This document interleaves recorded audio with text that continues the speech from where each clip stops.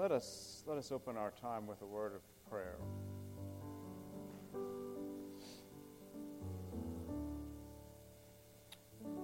Our Father, in Jesus' name, we thank you for this day. We thank you for your word. We thank you for each person gathered here. Lord, we are in need of you always. We need to hear from you, and we need your Spirit to guide us. I need your Spirit to guide me. So please help us this morning to think about what you have said and what it means for us at this time in this day. And we ask that you would make us more like Jesus, as you promised you would do with your word and by your Spirit. Please teach us this morning, rebuke us, correct us, train us in righteousness, and make us more like Christ. We ask this in Jesus' name. Amen. This morning, as we continue our series on Exodus 14, I want to speak with you about the Lord's leadership from Exodus chapter 14, the Lord's leadership, to the end that we would be faithful and committed to Jesus when tested. Let's read through this passage and talk about it. Exodus 14, beginning at verse 1. Then the Lord said to Moses, "Tell the people of Israel to turn back and encamp in front of Pi-hahiroth, between Migdol and the sea, in front of Baal-zephon. You shall encamp facing it by the sea. For Pharaoh will say of the people of Israel, they are wandering in the land. The wilderness has shut them in. And I will harden Pharaoh's heart, and he will pursue them, and I will get glory over Pharaoh and all his host, and the Egyptians shall know that I am the Lord." And they did so. When the king of Egypt was told that the people had fled, the mind of Pharaoh and his servants was changed toward the people. And they said, "What is this we have done, that we have let Israel go from serving us?" So he made ready his chariot and took his army with him, and took 600 chosen chariots and all the other chariots of Egypt, with officers over all of them. And the Lord hardened the heart of Pharaoh, king of Egypt, and he pursued the people of Israel while the people of Israel were going out defiantly. The Egyptians pursued them, all Pharaoh's horses and chariots, and his horsemen and his army, and overtook them and camped by the sea, by Pi-hahiroth, in front of Baal-zephon. When Pharaoh drew near, the people of Israel lifted up their eyes, and behold, the Egyptians were marching after them, and they feared greatly. And the people of Israel cried out to the Lord. They said to Moses, "Is it because there were no graves in Egypt that you have taken us away to die in the wilderness? What have you done to us in bringing us out of Egypt? Is not this what we said to you in Egypt? Leave us alone, that we may serve the Egyptians. For it would have been better for us to serve the Egyptians than to die in the wilderness." And Moses said to the people, "Fear not, stand firm, and see the salvation of the Lord, which he will work for you today. For the Egyptians whom you see today, you shall never see again. The Lord will fight for you. You have only to be silent." The Lord said to Moses, "Why do you cry to me? Tell the people of Israel to go forward. Lift up your staff and stretch out your hand over the sea and divide it, and the people of Israel may go through the sea on dry ground. And I will harden the hearts of the Egyptians, so that they shall go in after them. And I will get glory over Pharaoh and all his host, his chariots and his horsemen. And the Egyptians shall know that I am the Lord, when I have gotten glory over Pharaoh, his chariots, and his horsemen." I want to stop there and read the last portion later, but I want to talk to you about the Lord orders all your circumstances for his glory to be revealed. It's interesting, there's probably a running joke that you are probably familiar with, that people said, well, you can't trust this account because there's only 6 inches of water there. And they were saying this to a believer, and the believer said, well, praise the Lord. And they said, well, why are you praising the Lord? I just proved to you that this couldn't happen because there was only 6 inches of water. And he says, I'm praising God because God drowned the whole Egyptian army with 6 inches of water. There have been repeated accounts of where actually they crossed. There's several different places they could have crossed. But Jesus believed that this was a true historical account, and so you can't beat Jesus. So we want to look at these portions of Scripture, the first 18 verses here, under the subject of the Lord orders all your circumstances for His glory to be revealed. And you see that mentioned in the first 4 verses. You see it also mentioned in the last 5 verses that were read. And this portion of God's Word is bookended by God saying that He's going to get glory over Pharaoh, all of his chariots. And He specifically, geographically locates Israel in a vulnerable place, a place where they would be pursued by their enemy, a place where Israel would have to exercise faith rooted on knowing something about God's past. They had just come out of Egypt. They saw what God did to the Egyptians in Egypt. They saw the plagues. They knew God's ability. So they had something to go on. The psalmist in Psalm 116 said, I love the Lord. The Lord has heard my voice, and therefore I will cry out to Him more. The message in that psalm is that I have a history with God. He's done some things, and because of that history, I will believe in Him, I will trust in Him, and I will continue to trust in Him. And Israel is being called to faith. In the book of Hebrews, chapter 11, verse 29, it says, by faith, Israel walked through the sea on dry ground. They're being called to exercise faith. God has placed them in a vulnerable place. And the sole reason why, God says in verse 3, is for Pharaoh will say to the people of Israel, they are wandering in the land, the wilderness has shut them in, and I will harden Pharaoh's heart, and he will pursue them, and I will get glory over Pharaoh and all his hosts, and the Egyptians shall know that I am the Lord. God is in a relentless pursuit of being known.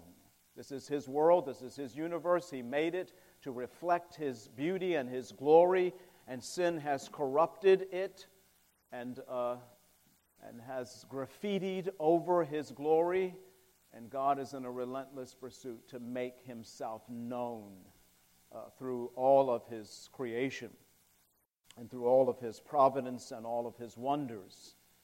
In Exodus chapter 9, we read how the word to Pharaoh at that time, God says in Exodus 9, verse 15 and 16, for by now I could have put out my hand and struck you and your people with pestilence, and you would have been cut off from the earth.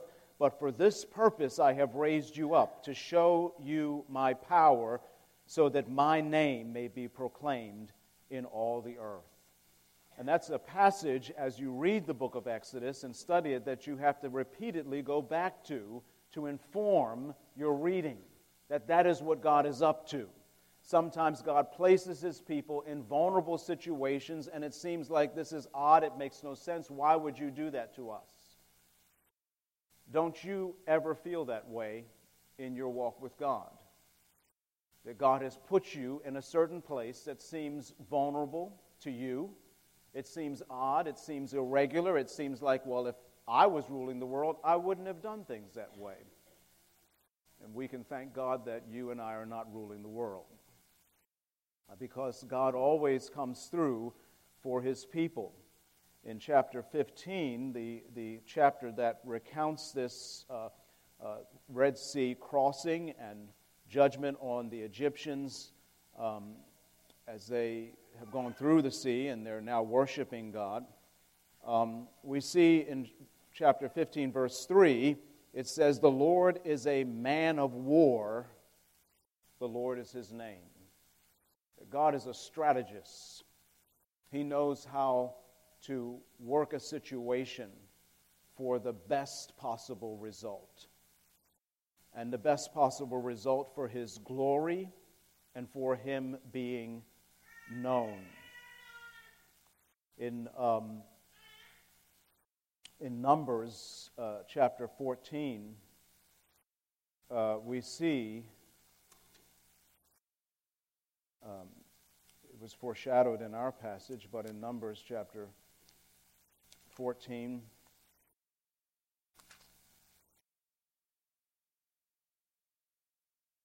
verse 21, it says, "But truly as I live," this is the Lord speaking, "but truly as I live, and all the earth shall be filled with the glory of the Lord." That God's agenda is that the earth might be filled with the knowledge of His glory, just like the waters cover the sea. Are you on board with that agenda? That is what God is up to all the time. He is always aiming to fill the earth with the knowledge of His glory, just like the waters cover the sea. Is that what you are up to and up for? The Bible tells us in a passage that also recounts this particular episode in Israel's history, that whether you eat, whether you drink, or whatever you do, do all for the glory of God. In 1 Corinthians chapter 10. It says no matter what you're doing, just eating, simple eating or drinking, whatever it is, Paul sums up every single aspect of your life. It's to be done for the glory of God.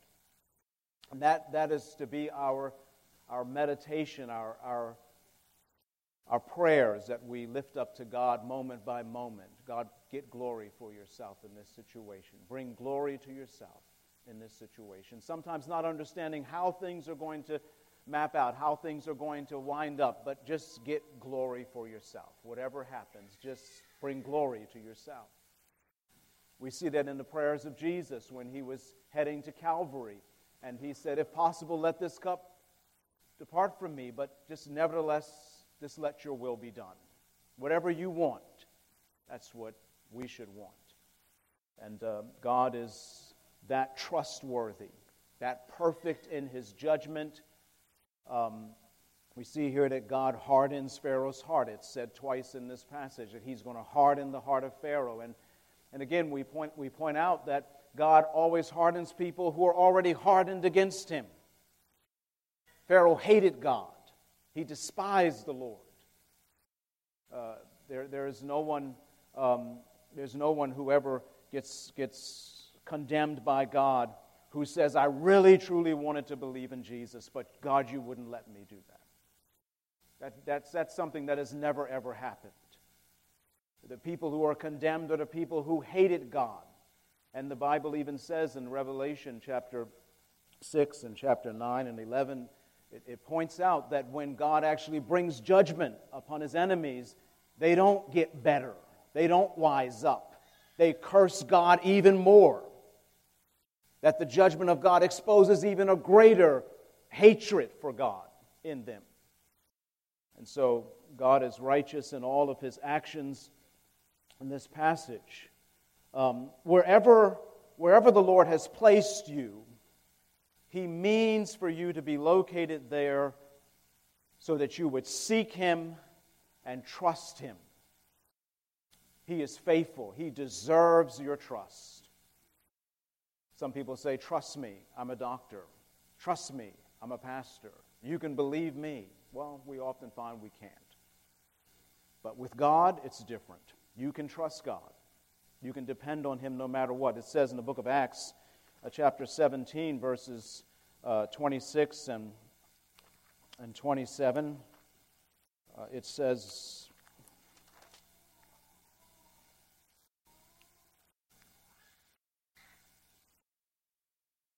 It says there, and he, that is God, made from one man every nation of mankind to live on all the face of the earth, having determined allotted periods and the boundaries of their dwelling place.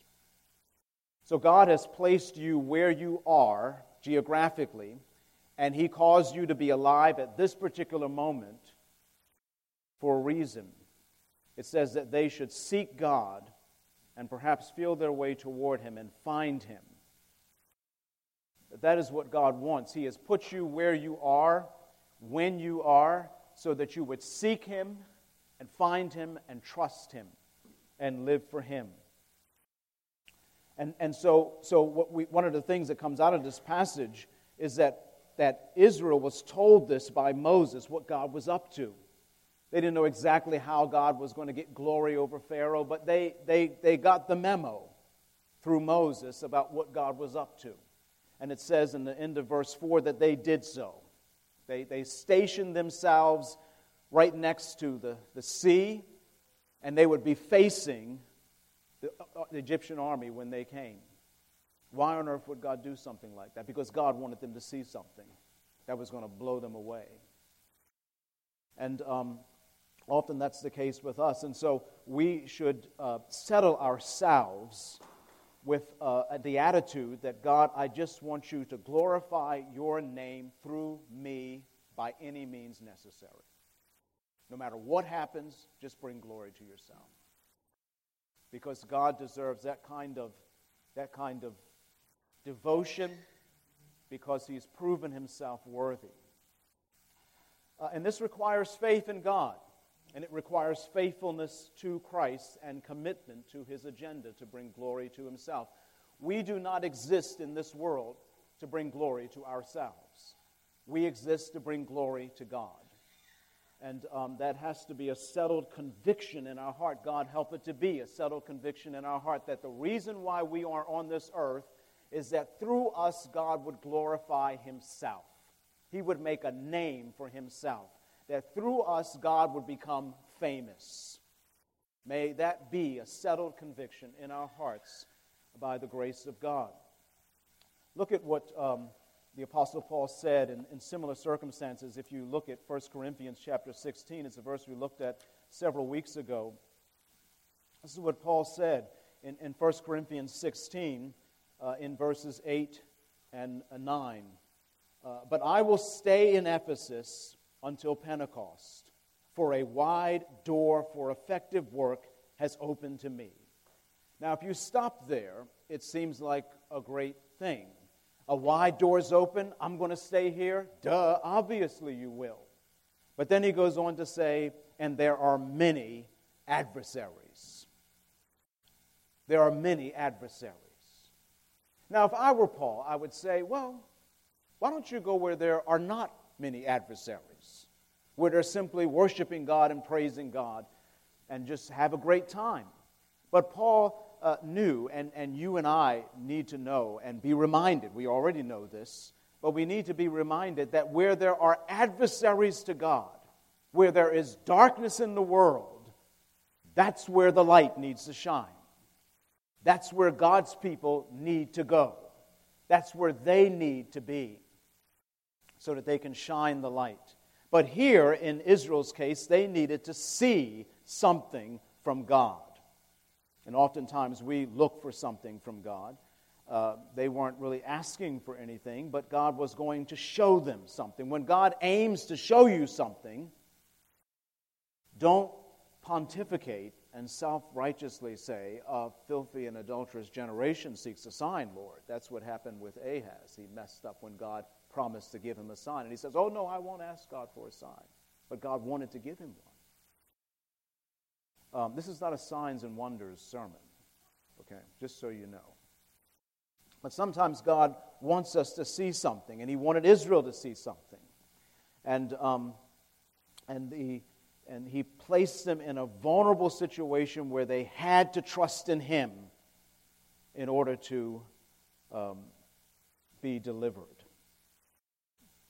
The Apostle Paul, as you may recall, in 2 Corinthians chapter 12, It says that he received a thorn in the flesh, and he prayed 3 times that Jesus would remove it, and Jesus said, I'm not going to remove it because my grace is sufficient for you. My power is perfected in your weakness. And that's a passage that often we don't want to memorize or learn experientially, because we don't like to be weak, we don't like to be broken, because our hearts are often hard. But we need to be in a place of weakness and brokenness so that the power of Christ would light upon us. And it's a scary thing to be in a weak place. It's a scary thing to be in a vulnerable place. It's a scary thing to have your personal securities removed and you're left there hanging, as it were, levitating spiritually, wondering what's going to happen. And God glorifies Himself in those circumstances. He demonstrates His power. God loves you. God has proven He has loved you by sending the very best He could possibly send to deal with the worst situation that you could ever find yourself in. He has proven His love for you. And He did that with these people. He delivered them by the blood of the Lamb. And He, at this point, has every right to ask of them, trust me. I know what I'm doing, is what God says.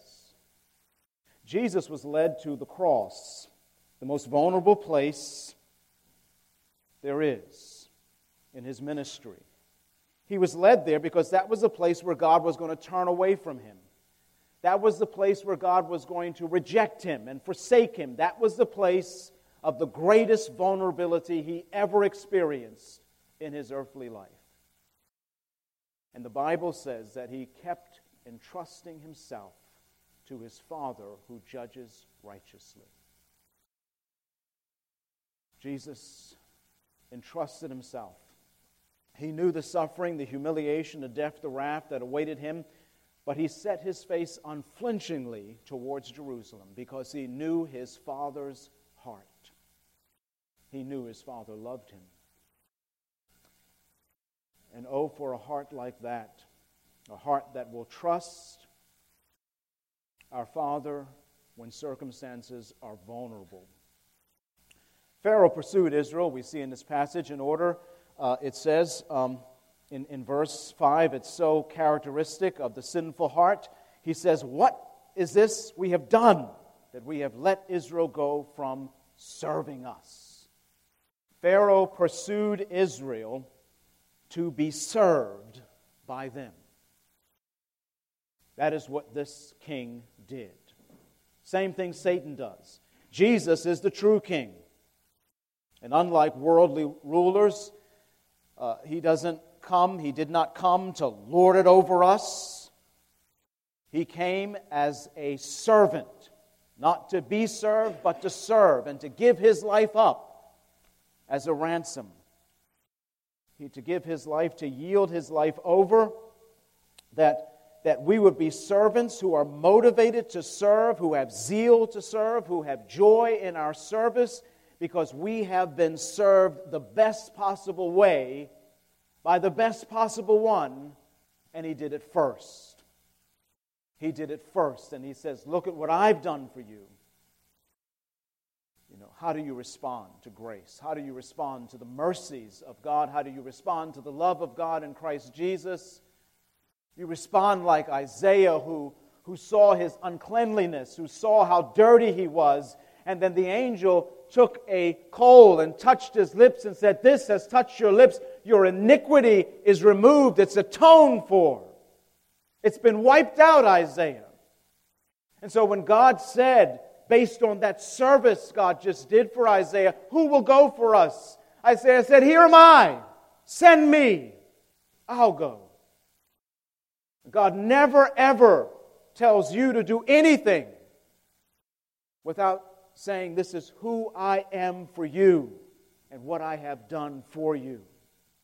And based on His person, based on His actions of love and mercy and grace, then He says, respond.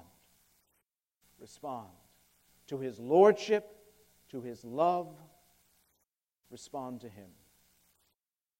Jesus came to serve and to give His life as a ransom for many. We forget God when we're under pressure and temptation is on. We forget often. Israel lifted up their eyes, it says, and they beheld Pharaoh coming in verse 10. And again, God's word was of no effect to them. You remember when Moses first came down and told Pharaoh, let my people go, and things got more difficult. Now you can make bricks without us giving you straw.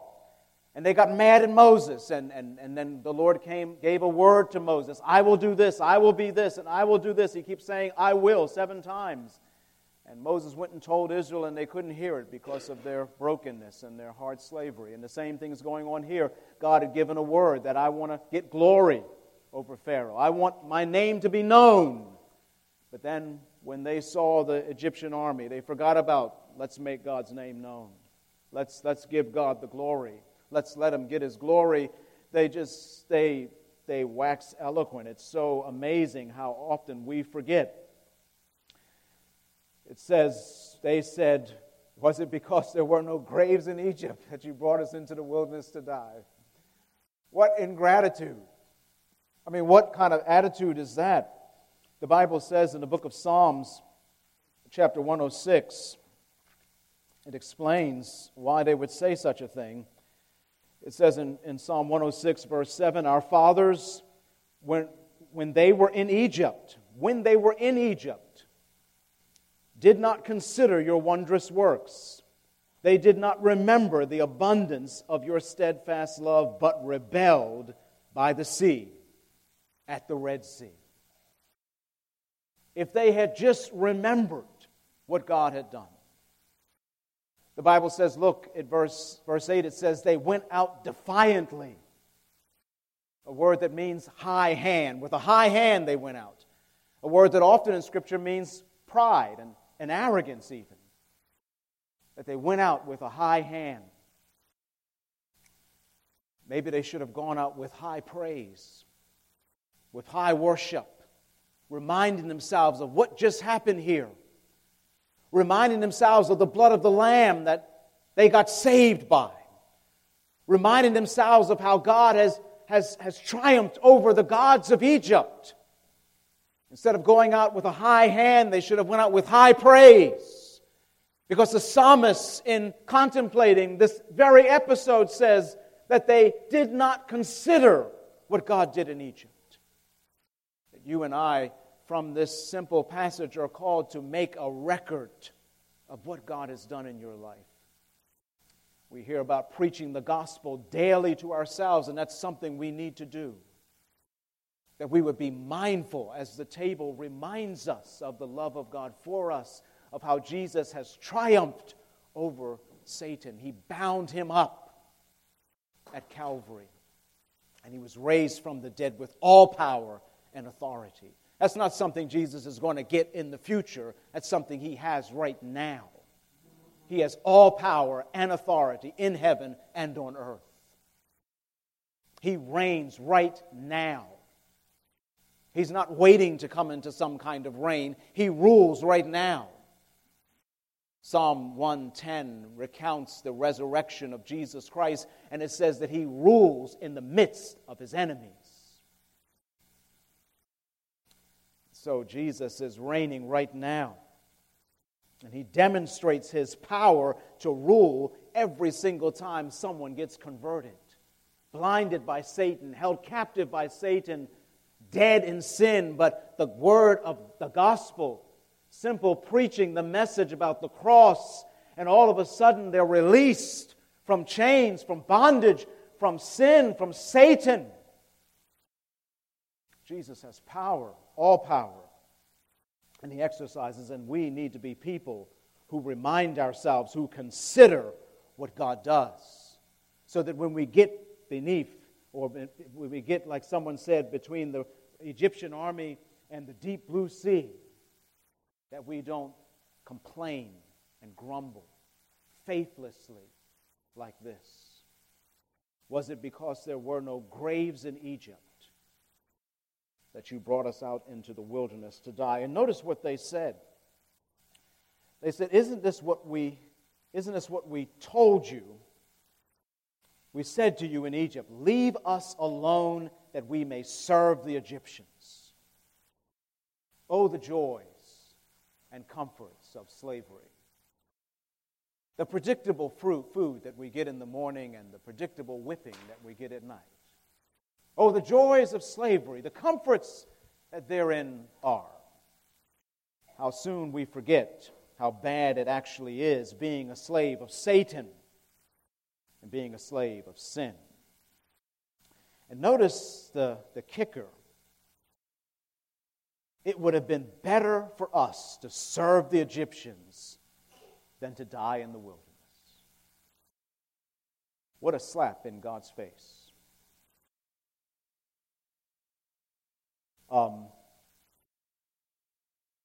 One way or another, God is going to be glorified. He's either going to be glorified through your obedience to Him, or He's going to be glorified over you like He was of Pharaoh through your disobedience and recalcitrant heart.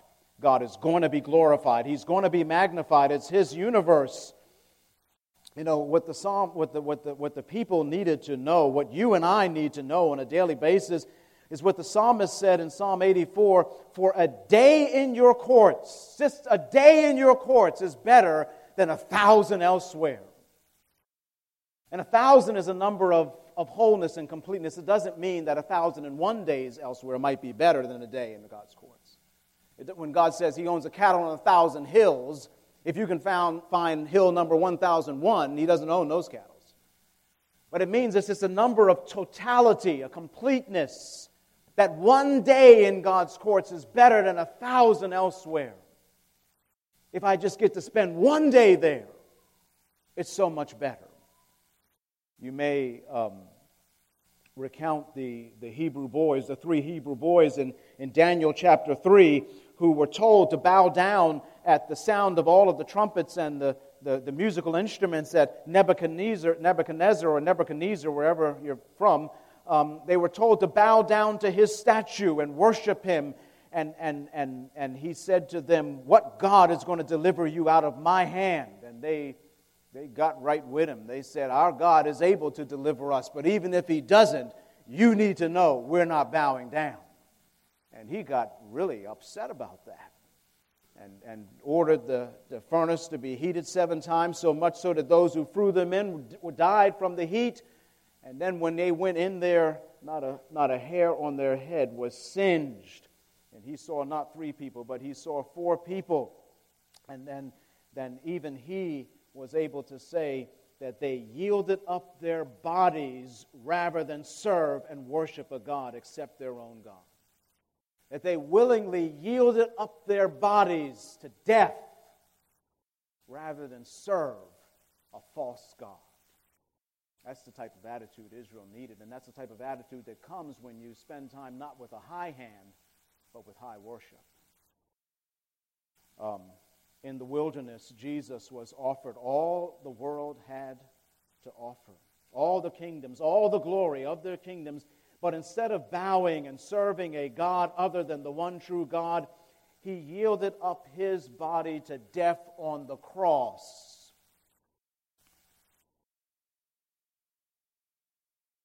We despise suffering, humiliation, and sometimes even God's call to believe and have faith. We run after idols and the ease of following the world. But God is a God who never, ever disappoints us. We often have fears of leaving idolatry to serve the one true God. We struggle with a fickle heart. And we need to be settled in remembering and trusting and responding to the grace of God.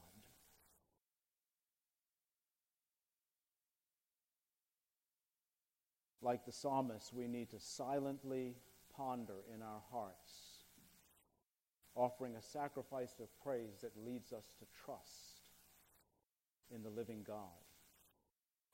Moses tells this faithless, fearful, complaining people, be silent.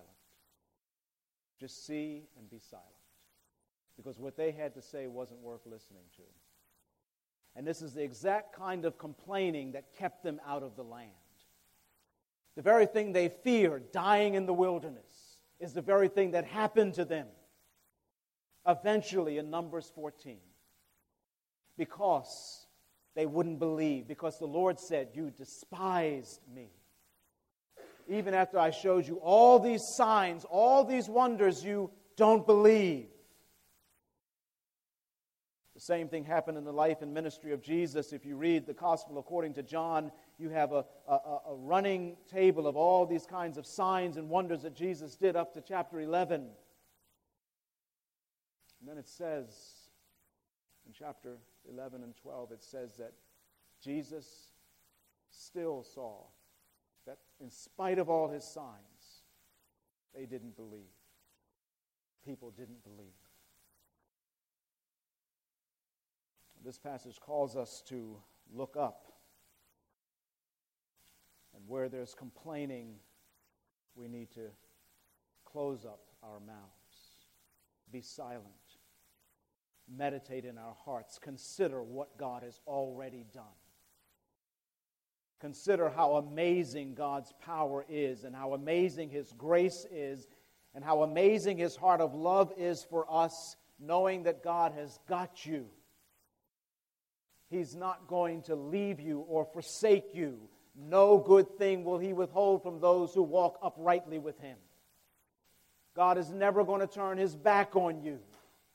He's never going to leave you out there by yourself and say, "Good luck, see you in a few years." That God is with you until the end.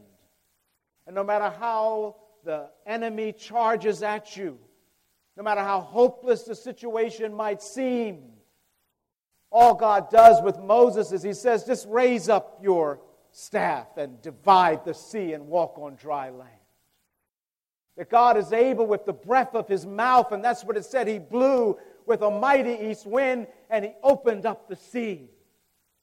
And there was dry land. How amazing that must have been. I don't think anybody here would not want to go back if we could be transported and say, "Just let me see that happen." But the Bible says that's a shadow. That was a shadow of the substance that you and I have in Jesus Christ. And when Jesus opened up His arms and was nailed to the cross for our sin and for our enemy to be defeated, to be, as it says in Romans 16:20, to be trampled under our feet. That's what it says. God will soon crush Satan under your feet. We know He did it under Jesus' feet. But it's your feet also who tread on the serpent because of Jesus Christ. He opened up that sea, and it was a picture of Genesis all over again. You remember how God divided the waters above and the waters below, and how He gathered them together, and there was dry land that appeared.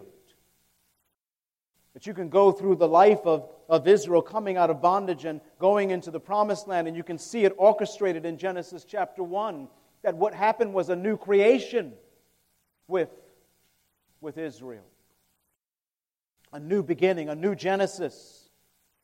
A call to faith and submission and commitment. Let's look at these verses. Verse 19, "Then the angel of God who was going before the host of Israel moved and went behind them, and the pillar of the cloud moved from before them and stood behind them, coming between the host of Egypt and the host of Israel. And there was the cloud and the darkness, and it lit up the night without one coming near the other all night. Then Moses stretched out his hand over the sea, and the Lord drove the sea back by a strong east wind all night and made the sea dry land, and the waters were divided. And the people of Israel went into the midst of the sea on dry ground, the waters being a wall to them on their right hand and on their left. The Egyptians pursued and went in after them into the midst of the sea, all Pharaoh's horses, his chariots, and his horsemen. And in the morning watch, the Lord in the pillar of the fire and the cloud looked down on the Egyptian forces and threw the Egyptian forces into a panic, clogging their chariot wheels, which literally says removing their chariot wheels, and so that they drove heavily. And the Egyptians said, "Let us flee from before Israel, for the Lord fights for them against the Egyptians." See, now the Egyptians are knowing something. They're able to give honor and glory to God, even though it's unwilling on their part. Every knee will bow to Jesus. Every tongue will confess that He's the Lord. Either willingly or unwillingly, it's going to happen. Then the Lord said to Moses, "Stretch out your hand over the sea, that the water may come back upon the Egyptians, upon their chariots, upon their horsemen." So Moses stretched out his hand over the sea, and the sea returned to its normal course. When the morning appeared, and as the Egyptians fled into it, the Lord threw the Egyptians into the midst of the sea. He shook them off, which shows the power of God over against all of the army of Egypt. He just shook them off into the sea as if they were nothing. The waters returned and covered the chariots and the horsemen of all the host of Pharaoh that had followed them into the sea. Not one of them remained, but the people of Israel walked on dry ground through the sea, the waters being a wall to them on their right hand and on their left. Thus the Lord saved Israel that day from the hand of the Egyptians, and Israel saw the Egyptians dead on the seashore. Israel saw the great power that the Lord used against the Egyptians. So the people feared the Lord, and they believed in the Lord and in His servant Moses. It's easy to believe in the Lord when something like this happens. And we see here that God removed the protection of Israel. This particular episode is recounted in 1 Corinthians 10, especially verses 1 through 4. And these actions demonstrate God's supreme control, His absolute protection, and His total care for His people. If you look at chapter 15, verse 13, it says there, "You have led in your steadfast love the people whom you have redeemed. You have guided them by your strength to your holy abode." It's God's steadfast love, His covenant commitment. He loves His people, and He demonstrates it. God is no different with you. He loves you. The Egyptians bow the knee unwillingly. Paul talks about this very episode, and he says that with respect to Israel, and we know their history, that these people who came through the Red Sea from 20 years old and upward, all of them died in the wilderness because they despised the Lord. Even though they had experienced this, they had gone through the sea. Moses and Paul says that they were all under the cloud, under the authority of the Lord. They were all baptized into Moses, into the cloud, and into the sea. They all identified with Moses. They believed at that moment and walked through the sea, and they saw amazing things, walls of water on either side, and dry land where there once was a sea. They all experienced it. They experienced the beauty and bounty of the Lord, but then they died in the wilderness.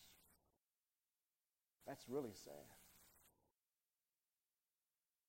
And what Paul teaches us is that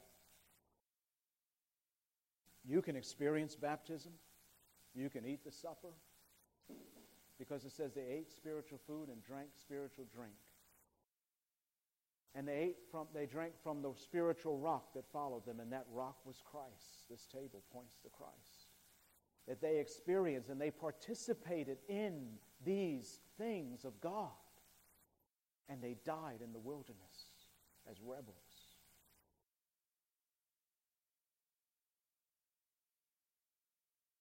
Paul teaches in 1 Corinthians 10 not to give ourselves to idolatry. That it's so easy to experience spiritual things but then still fall into idolatry. Idolatry is coveting. It's wanting more, that God is somehow not enough. that God is good. I want God, but I also want other stuff. And I think that my life is not really fulfilled unless I have that too. That God somehow is not enough for me. That somehow Jesus is not sufficient. That was the condemnation of the Judaizers in the churches in Galatia. Is that they said, Jesus is great, but He's not enough. You got to do some other stuff. And Paul cursed them. He opened the letter with a cursing, a malediction, because they chucked the gospel out the window and said it's not sufficient.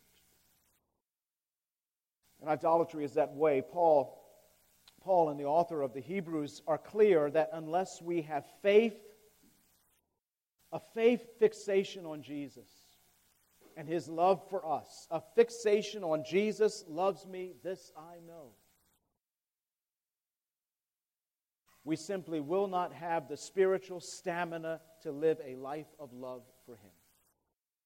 If we're not fixated on the cross, fixated on the love of Christ for us, we will not have the endurance to be between the sea and the army and be able to come out in the end fruitful in fellowship with God. His love for us, we simply need to be focused on it, fixated on it. And this sort of commitment comes from exhortation from God's people. See to it that there's not a sinful, unbelieving heart in any of you that turns away from the living God, but exhort one another every day, while it is called today, lest anyone be hardened by the deceitfulness of sin. We have come to share in Christ if we hold our original confidence firm to the end. It's one thing to believe in Jesus for a season, but then when the heat is on, we stress out. We run to other things. We don't run to Christ. We don't run and pray. We don't run to praise. We don't run to God's people and say, hey, pray for me. I'm going through something here. I need help. But we have all kinds of ways of medicating ourselves when we're struggling and when we're going through suffering, all kinds of ways of seeking pleasure, seeking some kind of affirmation apart from the body of Christ, apart from the Word of God, apart from worshiping God, apart from calling on the name of the Lord. They desired evil, it says in 1 Corinthians 10. They were idolaters, coveters. They were syncretistic. They got up and worshiped, and in the morning, it says in Exodus 32, and they got up and offered burnt offerings to the Lord, and then they went and played with sexual sin. They were syncretistic. You know, synergism is a good thing when you talk about diet and exercise, but when it comes to faith and matters of faith, syncretism is not a good thing. It's either all of Jesus or not none of Jesus. Can't mix Jesus up with something else. They were sexually immoral. Our society is sexually immoral. Our churches are sexually immoral. You know, the people who look at porn outside of church almost matches the people in the church who look at porn. It's a sad testimony when the Bible says let there not even be a hint of sexual sin. That's what happened with these people. That's why these people who saw these sights, who came through the sea, died in the wilderness. They tested Christ. They were impatient. They were slanderers. It says here, they spoke against the Lord. You ever speak against the Lord? Ever do that? You ever get suspicious? Why are you doing this to me, God? Speak suspiciously against Him. Speak negatively about what He's doing. Why is this happening to me? They spoke against the Lord. They spoke against the Lord's leaders. And that obviously means when the Lord's leaders were leading according to the Lord, which Moses was doing. Why did you bring us out to die in the wilderness?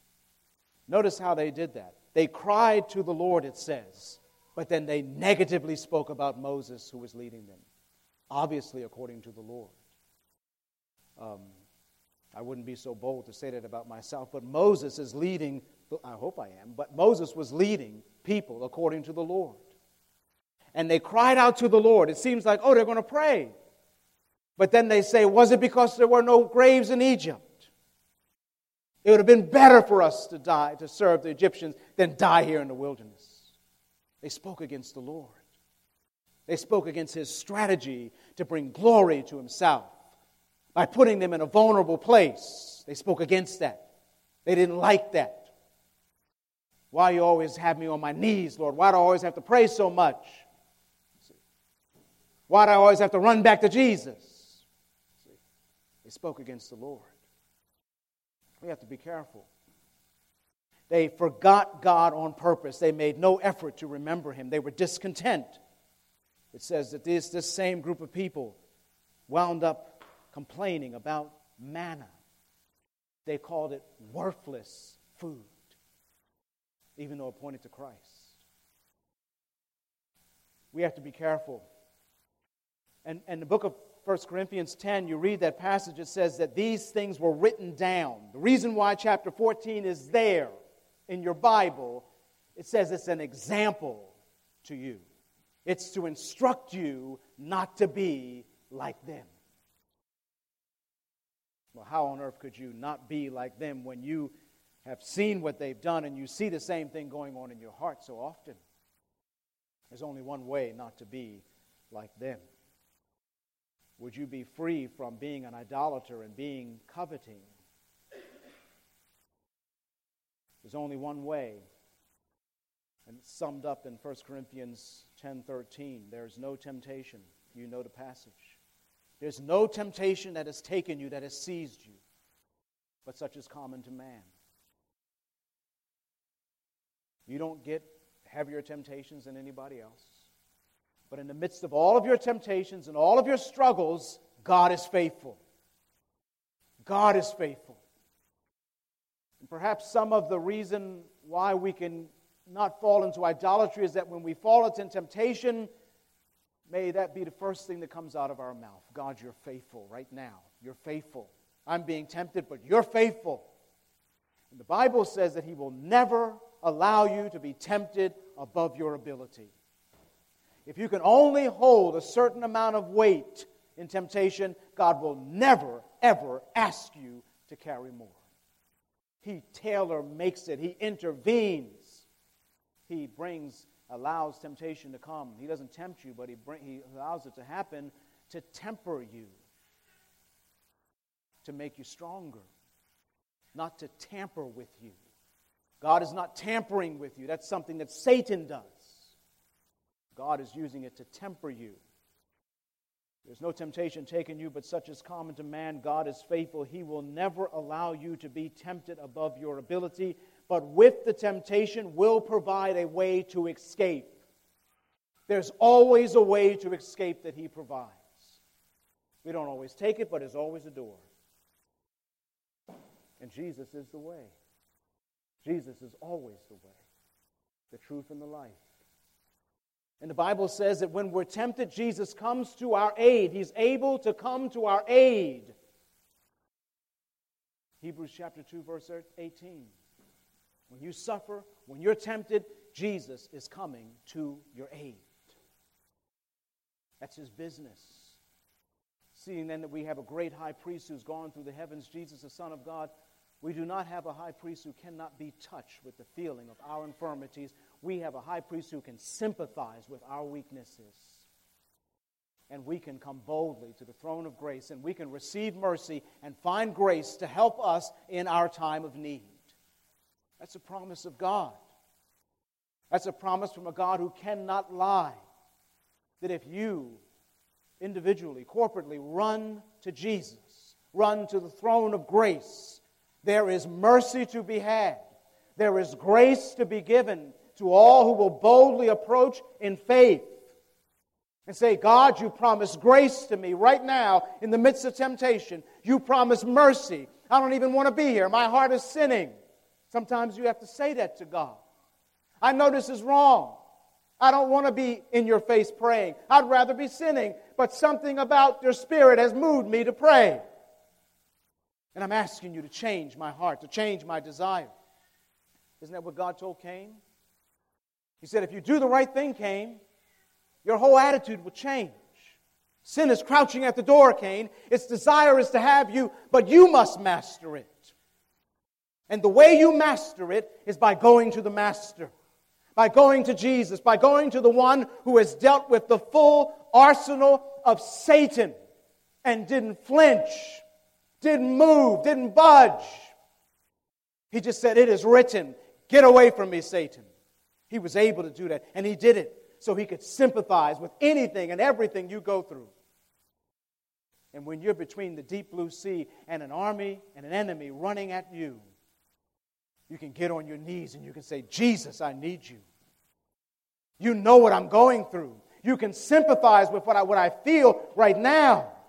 When the enemy is on you, you can cry out to him, and he'll come through for you. He won't leave you hanging.